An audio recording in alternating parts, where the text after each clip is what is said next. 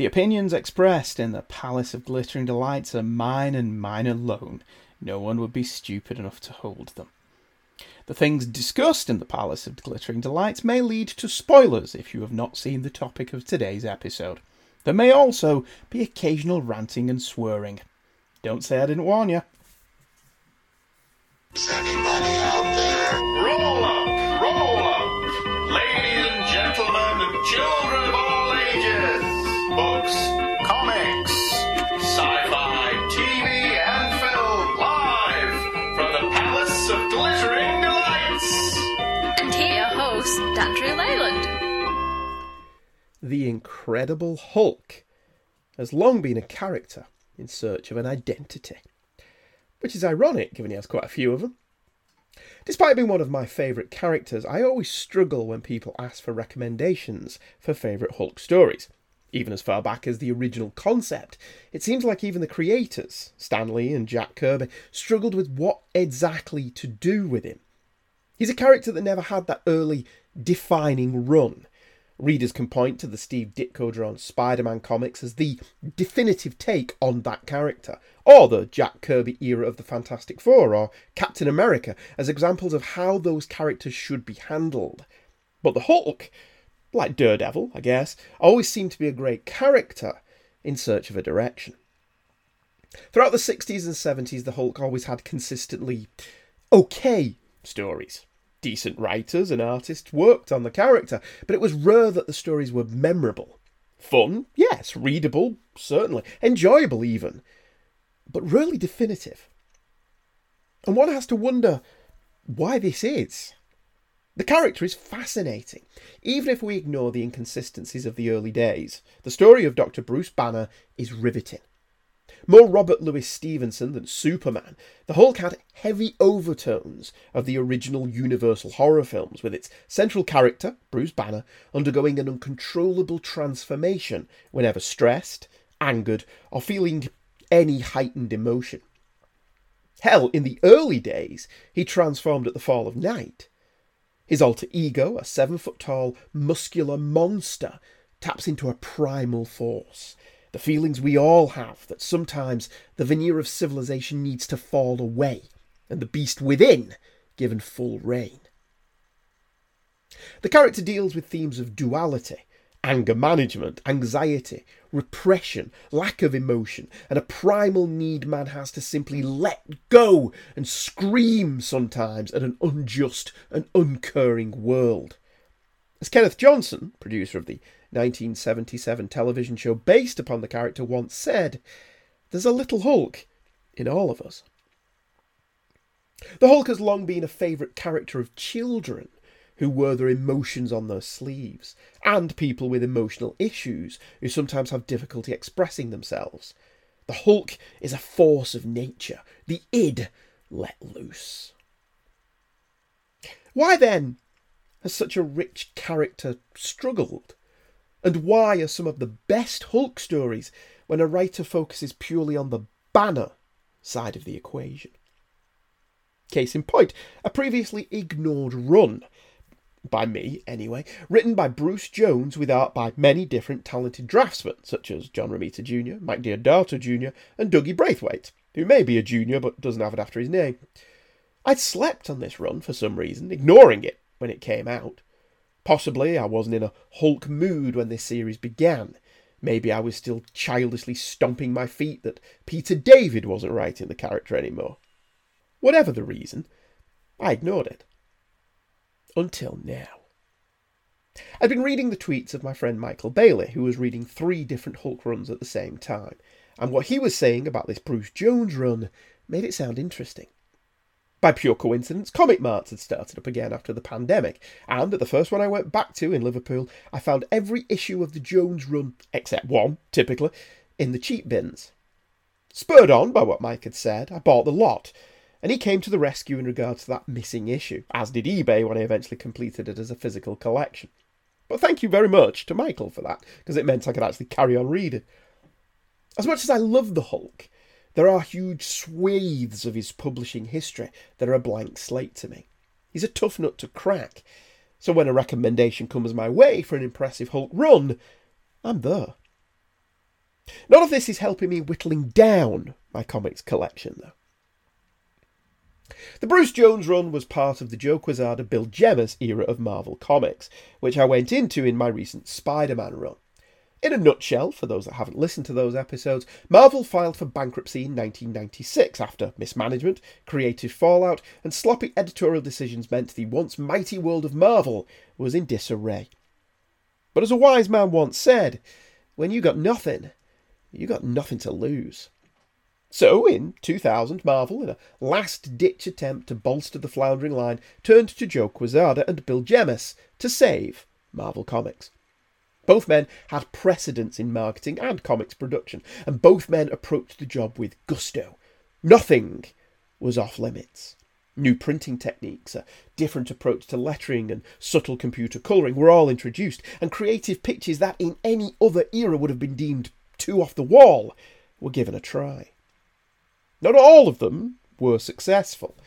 The lowercase lettering in the comics is god-awful, and just ask the Punisher how being an angel worked out for him. But when you chuck loads of stuff at a wall, some of it just isn't going to stick.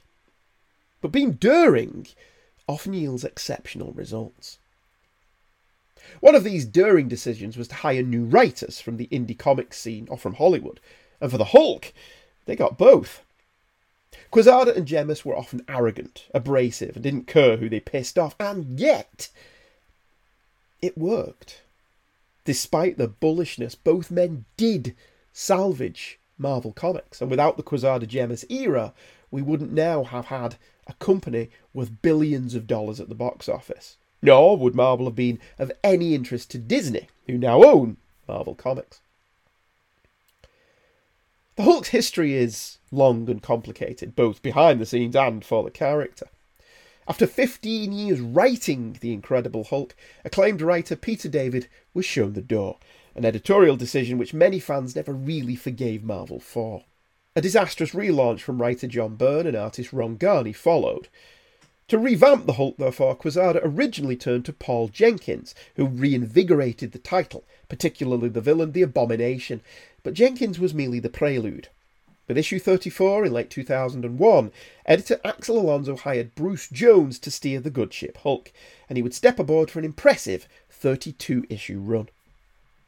Jones had written comics before, but had moved on to other venues, so much so that many readers didn't realise he was an old hand, thinking he was, in fact, a new talent. Jones started his run with The Return of the Monster, a 6-issue arc with art by artist John Romita Jr. Prompted by his editor, Jones felt no desire, need or inclination to look at what had gone before, instead starting anew with no need for readers to have read the last issue, the last year, or even any Hulk comics before. This was perhaps one of the best things about the Quesada era. In those early days, Marvel were actively seeking new and lapsed readers, whilst keeping hold of the old ones. So pretty much any take was on the table, as long as it didn't overtly enmesh itself too much in continuity, which was seen to be off-putting to new readers. The tone of this opening 6-issue arc is impressive, a darker, more adult take on the TV show. Reading this, I could imagine Bill Bixby saying these lines and playing this more grounded take. Banner is back on the run, moving from town to town, staying in seedy joints and having to keep one step ahead of the authorities who want him for a crime he, or rather the Hulk, have committed: the murder of a small boy named Ricky Mayers. Here's how I imagine the opening titles of this television series would go. Dr. Robert Bruce Banner, physician, scientist, caught in the heart of a nuclear explosion of gamma radiation. And now, when triggered emotionally, Dr. Bruce Banner finds himself transformed into the dark personification of his repressed rage and fury.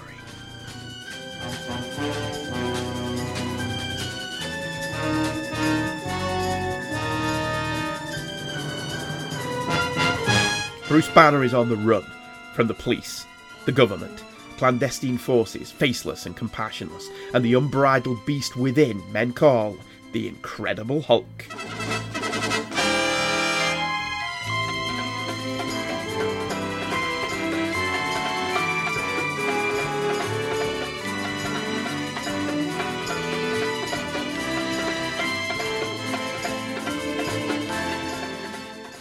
Dr. Bruce Banner knows the dread of the hunted, the terror of a mind never completely his, never entirely sane.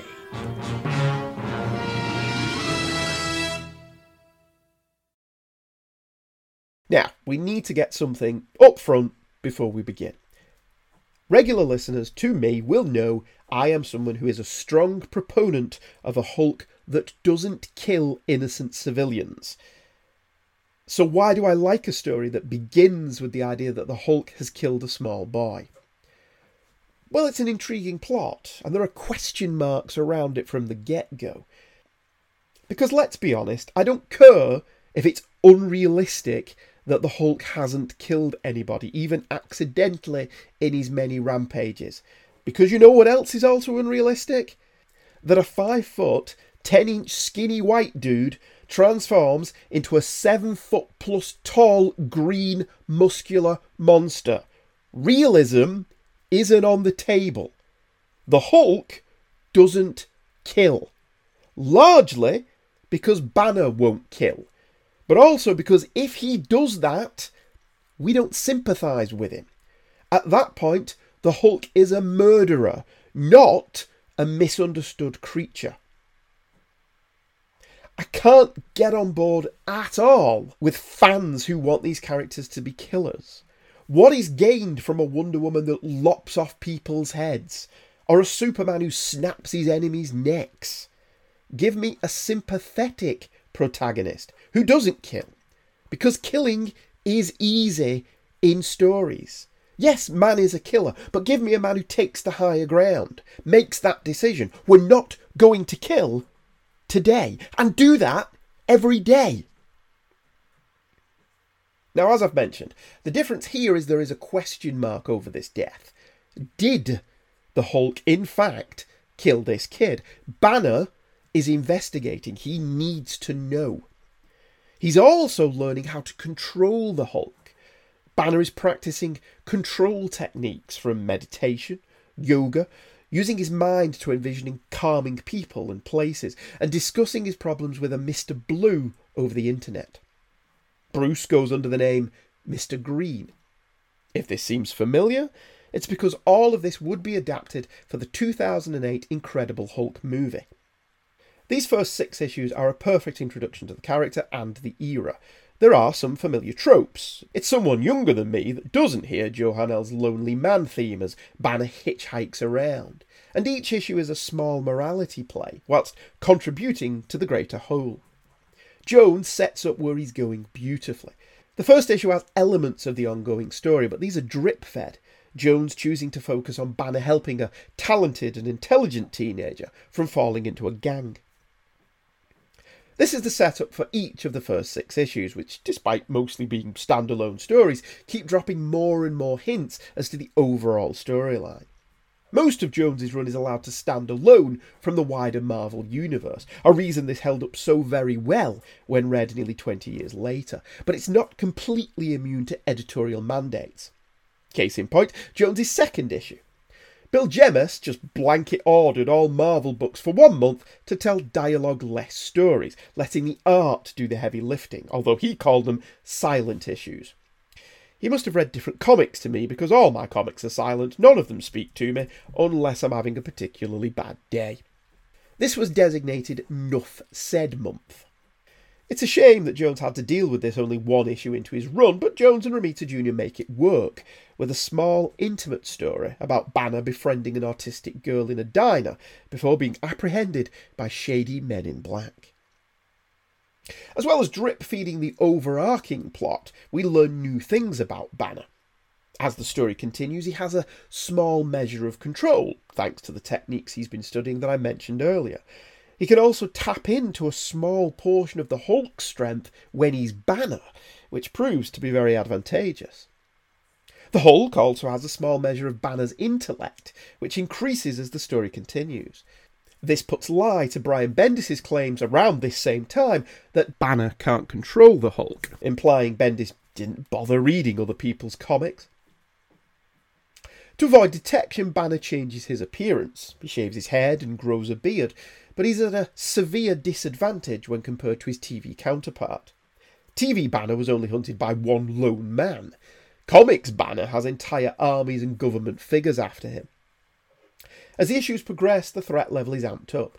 Assassins are dispatched after Banner, but this being a Marvel comic, they have extra normal abilities. The man, Slater, seems a garden variety killer, but the woman, Sandra Verdugo, has something about her, and we'll learn what that is as we go along. Jones builds up a wonderful level of suspense in these issues, aided immeasurably by Romita Jr.'s art. Tom Palmer's inks complement Romita's pencils, and the new colouring techniques create a good-looking comic book. Romita Jr. suits big, blockbusting characters like the Hulk, and although he has faltered of late, his style morphing into something akin to Frank Miller crossed with Minecraft, he's at the top of his game here. The first arc has set up all we need to know going forward and has done a lot of the heavy lifting, introducing new characters and bringing back old ones in a new reader-friendly way. Doc Samson is back, but as with everyone in this comic, we can't be sure whose side he's on. One side or the other. There are added twists. Ricky was Verdugo's son, encrypted files containing data on a Hulk-killing gun, but they don't want to kill the Hulk. Whoever this is, they need him for some reason. There's no resolutions in these first 6 issues because that's not the point. This is a beginning, not an ending. Jones taps into the conspiracy-laden zeitgeist of the late 90s, early 2000s that gave flight to the X-Files and Men in Black. Jones also drops the multiple personality disorder aspect of the series that's been around since the mid to late 1980s, and this is for the better. I like the Joe Fix-It stuff as much as any reader, but let's get back to basics. Bruce Banner, scientist, undergoes a startling metamorphosis and becomes a green monster of pure rage, the id unleashed. That's all we really need to know. Romita Jr. had been working on the series for a while when Jones came aboard, and sadly he jumped ship after this first arc, not to return until much later. Lee Weeks takes over as artist for the next arc, which sees Banner gets mixed up with a hostage situation in the town of Miser, or Misery, as the sign outside town has it. Jones balances the story's main protagonist, a disgraced cop who blew a previous hostage situation, and the man holding up the hostages, and every man having one of the Joker's patented one bad days exceptionally well. The balancing of the character's motivations and problems with Bruce's desire to help without changing into the Hulk results in another script that could be ripped straight from the TV show. The difference here is that the FBI get wind of the hostage situation once they realise Bruce Banner is a hostage. And if you've seen Die Hard, you'll know that the FBI getting involved isn't a good thing. Of course, the FBI aren't all they seem, with the lead officer being Special Agent Pratt, and he works for a mysterious organisation working against Banner, entitled Home Base. Lee Weeks picks up the artistic baton from Romita Jr. flawlessly, his dark and moody art style suiting the storyline perfectly. Jones marries the A-plot of disgraced police officer Riker seeking some measure of solace for her previous screw-up, with the tragic story of the advertising agent Harry, whose firing kicks off this adventure, and the B-plot of Agent Pratt's pursuit of the Hulk wonderfully, again dropping a few nuggets of information regarding the overall story, with the revelation that Home Base wants the Hulk's blood. Lee Weeks moves aside for the next person in the artistic musical chair, Stuart Immerman, for the next story arc. Immerman is another great choice for the series, and if you must have a different artist every 4 or 5 issues, at least have complementary ones. Home Base, it turns out, has planted a tracker in Doc Samson's eye, so that when he finds Banner, and he will find Banner, they will be able to locate both men. Doc Samson isn't quite that dumb though, and this leads Bruce to a small town where he hooks up with a beautiful young woman who tries to help him. As in the TV show, Banner gets a lot of attention from the ladies, and strong femme fatales loom large over Jones's run, be it Verdugo, Betty Ross, or Nadia Blonsky. Women, like the men, have their own agenda, and, like the men, cannot be trusted. But Bruce has a soft spot for women in trouble, an Achilles heel certain members of the cast are only too keen to exploit. In this arc, we learn that Home Base can regenerate people when they die, meaning Agent Pratt isn't quite as dead as we were led to believe by story's end. Jones peppers his stories with literary quotes and allusions, from Byron to Coleridge. Now, this story arc features some shocking twists and turns that I won't spoil for you, in the hope that you'll go and read this run yourself. More moving around of the artistic chairs again allows Mike Deodato Jr. to sit down, returning to the Hulk after a run in the 1990s. This arc, Dark Mind, Dark Hearts, moves more pieces around for the home base storyline and is more focused on that than the earlier arcs that had that merely as the backdrop. Banner ends up at a diner in the middle of nowhere. Banner likes nowhere, especially the middle part. There he encounters a young woman who seems to run the general store, the diner, and the bar. It's not that big a town. But it's not long before there's trouble brewing, and Banner takes solace with the young woman. Simultaneously, at home base, two agents are awakening an abomination. The Abomination, to be exact, showing him footage of Banner, the woman, and the burgeoning relationship that ends up in the bedroom. For the woman is the aforementioned Nadia Blonsky, Emil Blonsky's wife. And Emil Blonsky, for those that don't know, is the Abomination. The shadowy conspiracy, the double and triple agents, the flip-flopping of characters' motivations, and the identity of Mr. Blue are all at the forefront of an arc that proves pivotal to the overall story. It's also one of the best, offering up tantalising new details about home base, the conspiracy regarding the Hulk's blood, and the many different relationships Banner has forged over this story thus far, from Doc Samson, the returning Betty Ross, Nadia Blonsky, and Sandra Verdugo. Sadly, things slide a little for the next arc, a 6-part story drawn by Leandro Fernandez. Banner learns that Crusher Creel, the absorbing man, can control people with his mind, and he's systematically moving himself closer to the Hulk to use the Hulk's power to break him out of his confinement cell. It's hard to say why this particular story didn't land for me, but the art doesn't help. Fernandez is cartoonier than the other artists have been so far, and this gives a level of unreality to the story that breaks the suspension of disbelief somewhat. The art reminds me of John McCrea's work on Hitman, but McCrea's work on Hitman worked because Hitman had its tongue firmly planted in its cheek. Having that kind of art on this kind of story jars. Crusher Creel also seems a little out of character. The story doesn't really play into the overall story of home base at all, and in fact undercuts that story with the reveal that this is yet another secret shadowy cabal working behind the scenes. Now, a break from the arc, a palate cleanser episode in a TV show or whatever is often appreciated, and had this been one issue, that would have been fine. But it isn't. It's 5 issues. Taken alone, hide in plain sight is fine, but it can't help but be a come down after Dark Mind, Dark Hearts.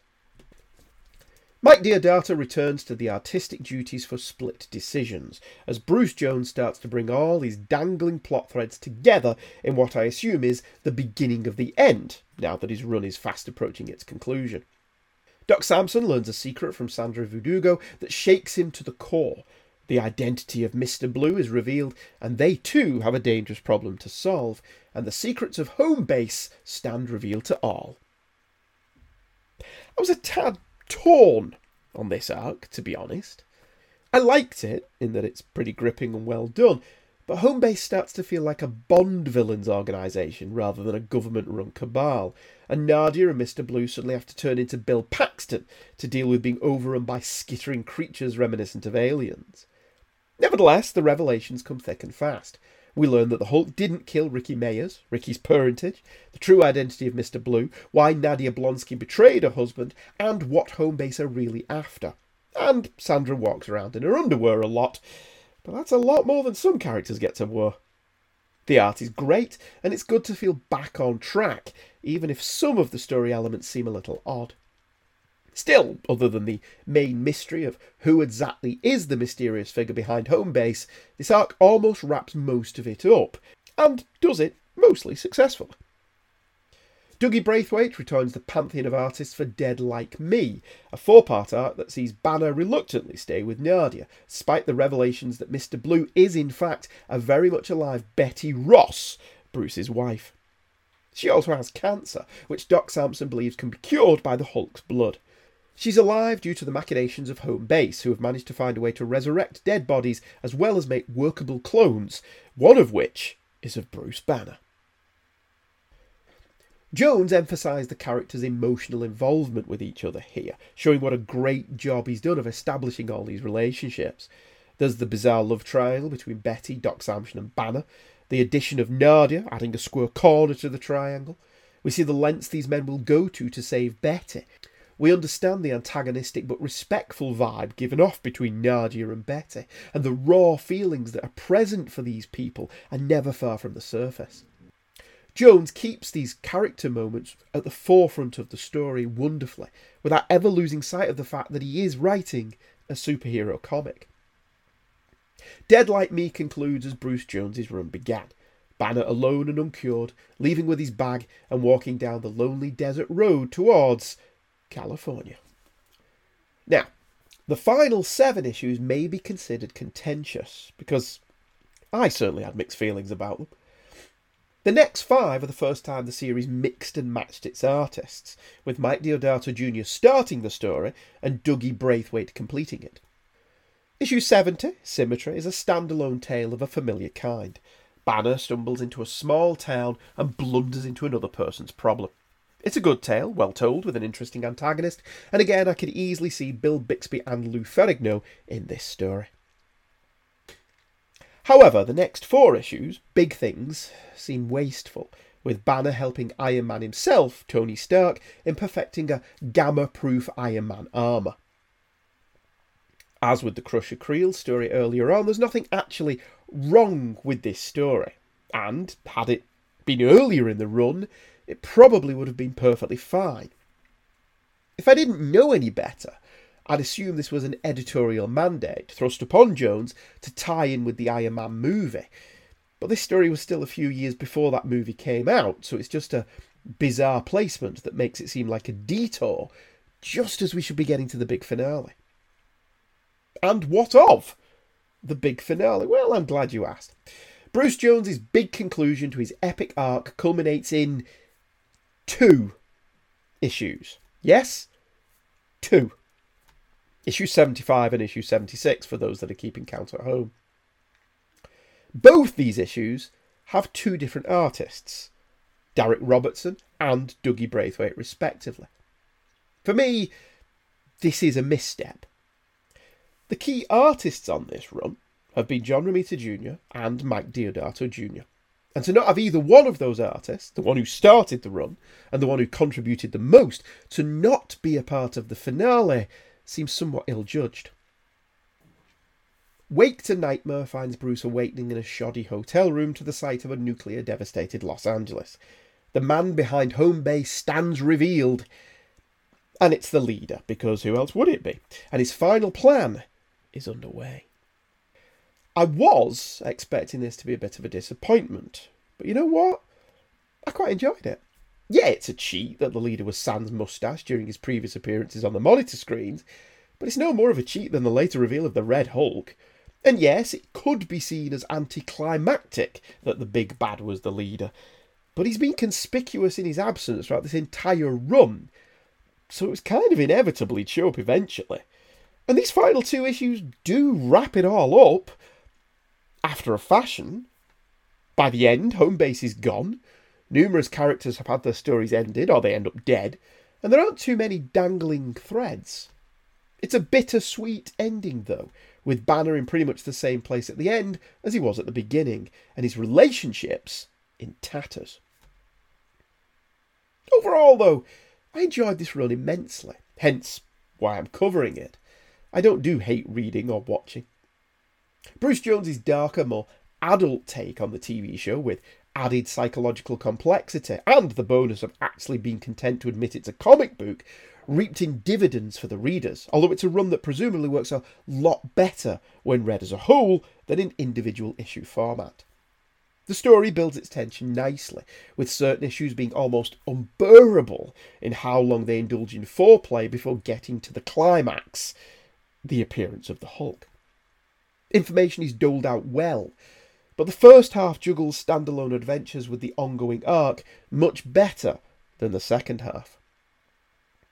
The art maintains its high standard throughout, although it's a shame one or two artists couldn't handle the whole thing, as even the best artists with similar sensibilities can sometimes cause a jarring effect in the reading. When an artist is of a completely different style, it's tonal whiplash. One thing worth mentioning that I've not dwelled on over the duration of this show is that the covers in this era are simply fantastic for the most part, from standard takes on the Hulk from Deodato Jr. to the more esoteric choices from Carr Andrews. The covers were never anything less than delightful. Moreover, though, Jones's choice to focus on Banner was a canny one. I know I'd had enough of Peter David's exploration of MPD and different Hulks all living within Banner.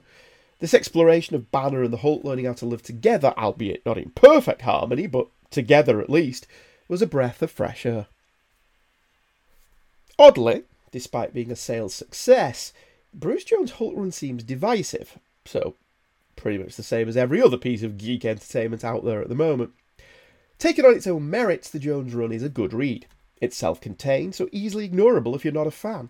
You don't need to write a 6-part follow-up, as writer Peter David did, where he established that large chunks of the Hulk's life were a dream to be ignored or embraced as you see fit.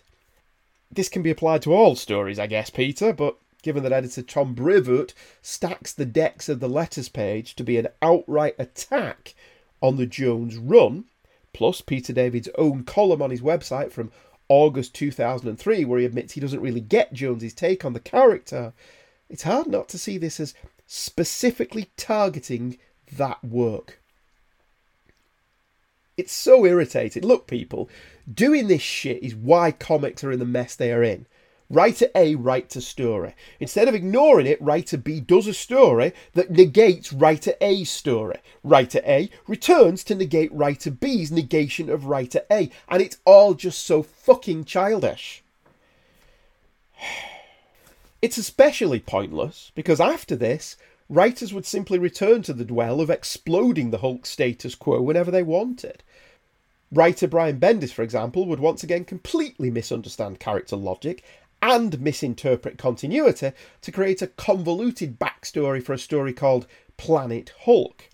Fortunately, Planet Hulk was written by Greg Pak, and he turned that story into a massive success. For any perceived problems, though, Bruce Jones showed us the Hulk can, when handled well, be a deeply psychological strip with, at its heart, a compelling and fascinating protagonist in Bruce Banner.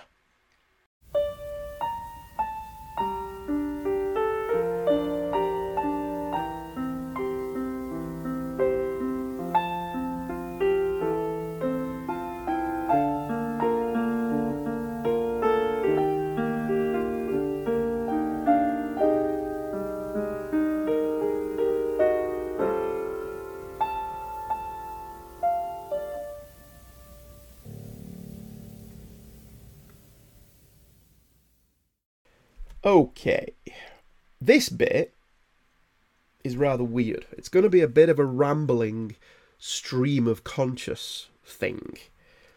Largely for me to get my thoughts together on No Time to Die, the 25th and most recent James Bond film, which has just opened in cinemas. I cannot get into the whys and the wherefores of this without spoilers. So if you haven't seen No Time to Die and are planning on seeing No Time to Die, then I would switch the episode off here or skip along to the email section. Because if you wrote an email, then obviously you're in that bit. Okay, Andrew interjecting here from in the future to say that if you want to skip this bit, the timer mark is 47 minutes, 15 seconds. Still here? Alright, it's on you. Don't come whining to me. No Time to Die kills James Bond. Definitively, pretty much. It kills him. He's dead. And I don't quite know what the hell the producers were thinking with this.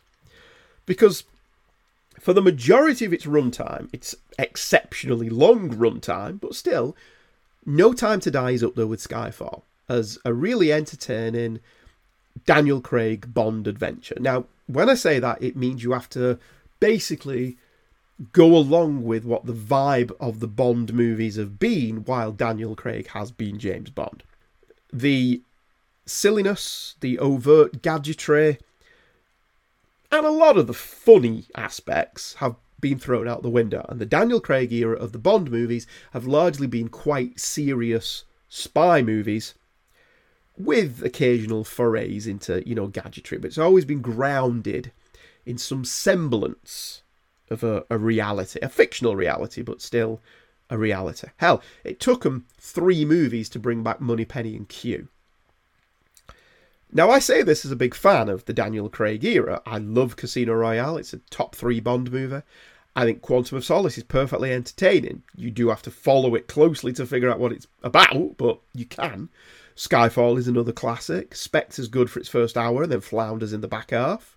So for the most part, the Daniel Craig era has been something that I have been there for.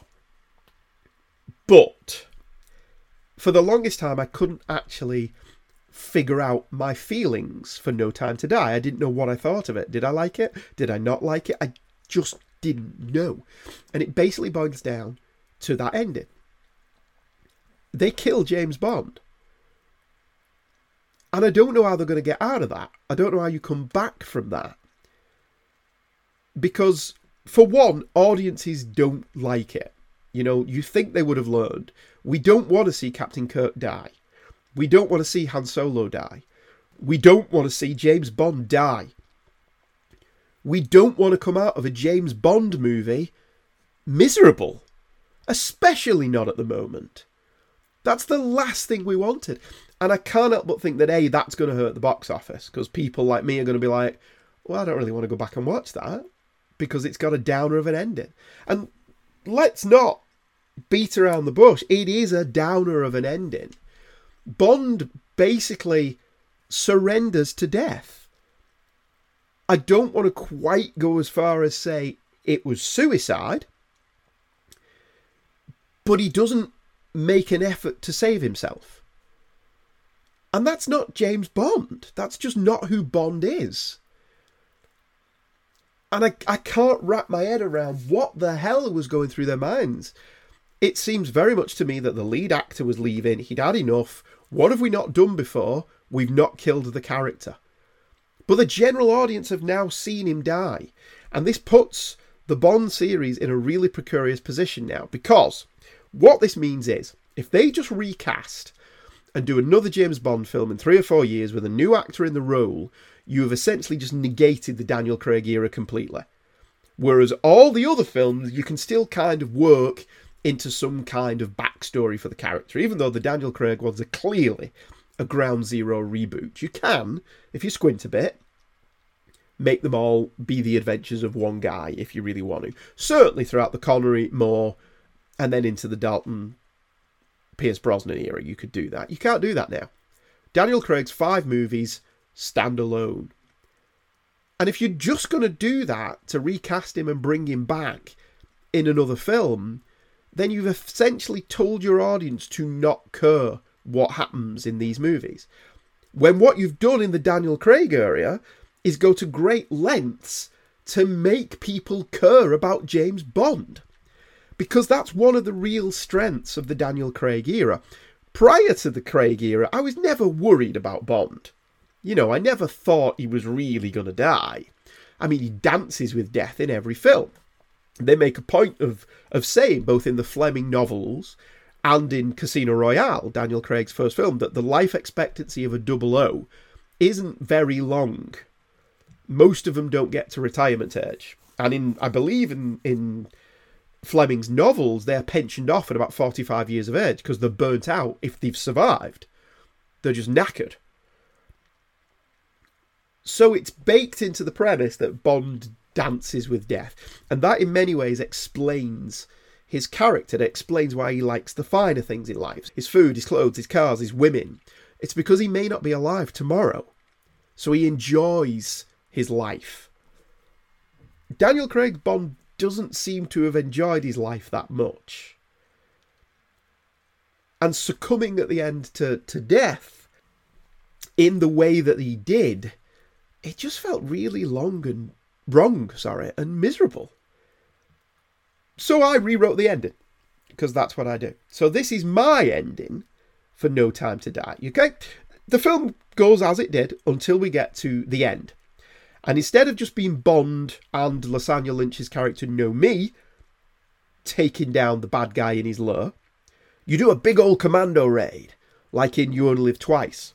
You have the SAS and the Navy and the Army coming in to help Bond and take out all the men and plant the charges to blow the shit to Kingdom Come. But you can still have the Navy nuking the place as well. You know, from orbit. It's the only way to be sure. Alright. We still have Safin and Bond fighting the garden. Bond is still scratched with the toxin that means he can't go near his wife and daughter. It's a big old mano-a-mano, knockdown, drag-out battle. But it looks like Safin's going to get the upper hand, because Bond's in a bad way at the end of this movie. And that's when Nomi bursts in. And as she bursts in, Safin gets distracted by what the heck's that. Bond shoots him in the face. Nomi then has to help Bond up, and the two of them make it out onto the beach. On the beach, we see explosions raining everywhere. The Navy rockets are arcing through the sky. It's a last-minute, last-ditch attempt to make for safety. Nomi and Bond make it to the last speedboat. Camera on the speedboat as it zooms away towards us, change the angle. We see the rockets hit the island. Kaboom! Massive explosion as the speedboat zooms towards the camera. Nomi turns to Bond. He infected you, didn't he? There's no reply from Bond, but his face, Daniel Craig's wonderfully expressive, craggy face, tells the story. Yes, he's infected me. Nomi. You can't see them again? Bond. Not without killing them. Nomi looks away. She picks up the walkie-talkie. Q. Did Madeleine and Mathilde get away? Q replies, yes, they're here with me. In the background we hear Madeleine, where's James? Nomi looks at Bond. Commander Bond didn't make it, she says into the walkie-talkie. On Bond, surprised, then resigned. It's the right call. He cannot go near his wife and daughter without killing them, but they will not let him leave them, and he doesn't want to leave them. So they have to believe him to be dead. Back to Nomi. Q. Can you make Madeleine and Mathilde disappear? New identities and backgrounds, so no one, she looks at Bond, no one can find them. Q. I can do that. Nomi. Do it. I'm on my way back in. Bond looks out to sea, his face impassive. The speedboat zooms away from the destroyed island. The camera pans up into the blue sky. Epilogue. The camera pans down from the blue sky onto MI6 HQ. Interior, M's office. Q, Moneypenny, Nomi and M behind his desk, all in the office. Bond walks in. Q says, you seem to have more lives than my cat, 007. Bond, one less now. He looks at Q. Thank you for what you did. Q nods. M. 006 has been debriefing us, Commander Bond. It was the right call, 007. Bond.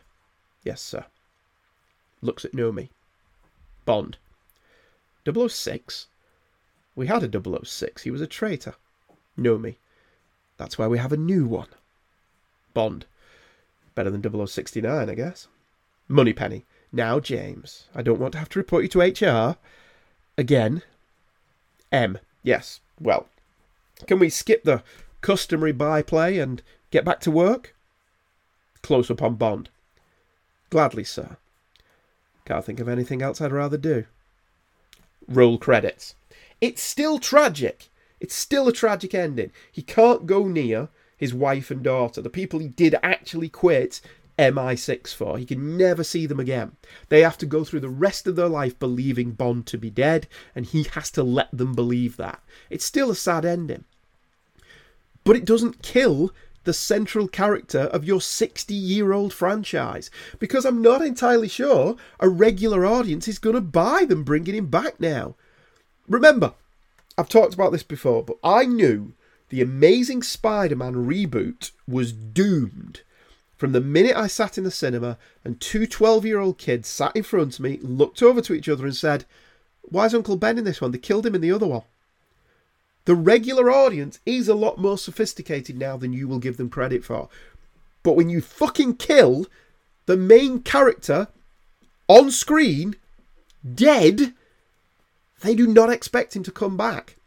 And this kind of just treating death as an obstacle to be overcome is what's ruined comics. It's why we don't take comic storytelling seriously anymore. They've just killed Harry Osborn again. And the fact that I add an again at the end of that means that as a storytelling device is now it's just laughable. We don't take it seriously. We don't care. And the minute you don't care, we're not bothered. We're not interested. I don't know why they decided to kill James Bond at the end of this film. I can't help but think it was the wrong decision. And it casts a pallor not only over this film, which, as I say, for 3/4 of its runtime is as good as Skyfall, it casts a pallor now over the entire Daniel Craig era. And the only thing I can think of is that the Broccolis are preparing to sell up. With the news that MGM has been bought out by Amazon, which apparently they weren't terribly pleased about, because it means the Bond films will now be on a streaming service, which they've avoided. They've avoided putting the Bonds on a streamer. And I can't help but think they may be able to cash out and move on and just leave it to other people to abuse. Because the only way this series goes on at this point in a way that I think I'd support it is if you carry on with this cast, but without Daniel Craig. You carry on with this M and this Q and this Moneypenny and no me as 007, and you go forward. That's the only way forward I can see at this point.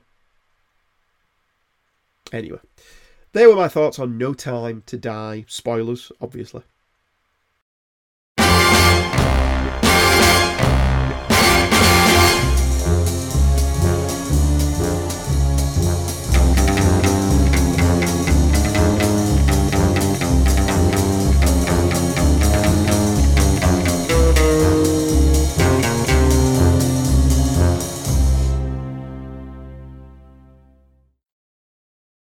Let's check out the email, should we?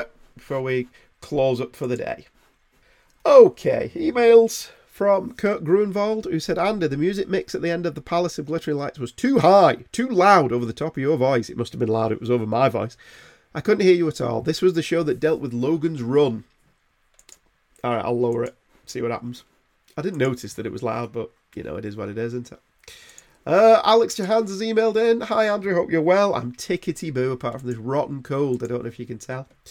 I just listened to episodes 4 and 5 of your coverage of the Michelini-McFarlane run on Spider-Man, and whilst it feels wrong to call such a task fun to experience, you made those stories and those books an entertaining listen." Well, thank you very much. "I'm working my way through Airwolf, and whilst I love Series 1 and I'm still enjoying Season 2, my passion has stalled somewhat for the same reason you dislike Spidey's portrayal in the final part of the McFarlane run, character inconsistency." Well, that's the problem with a lot of American television shows of that vintage. When you write in 22 to 26 episodes a season, it's all different writers.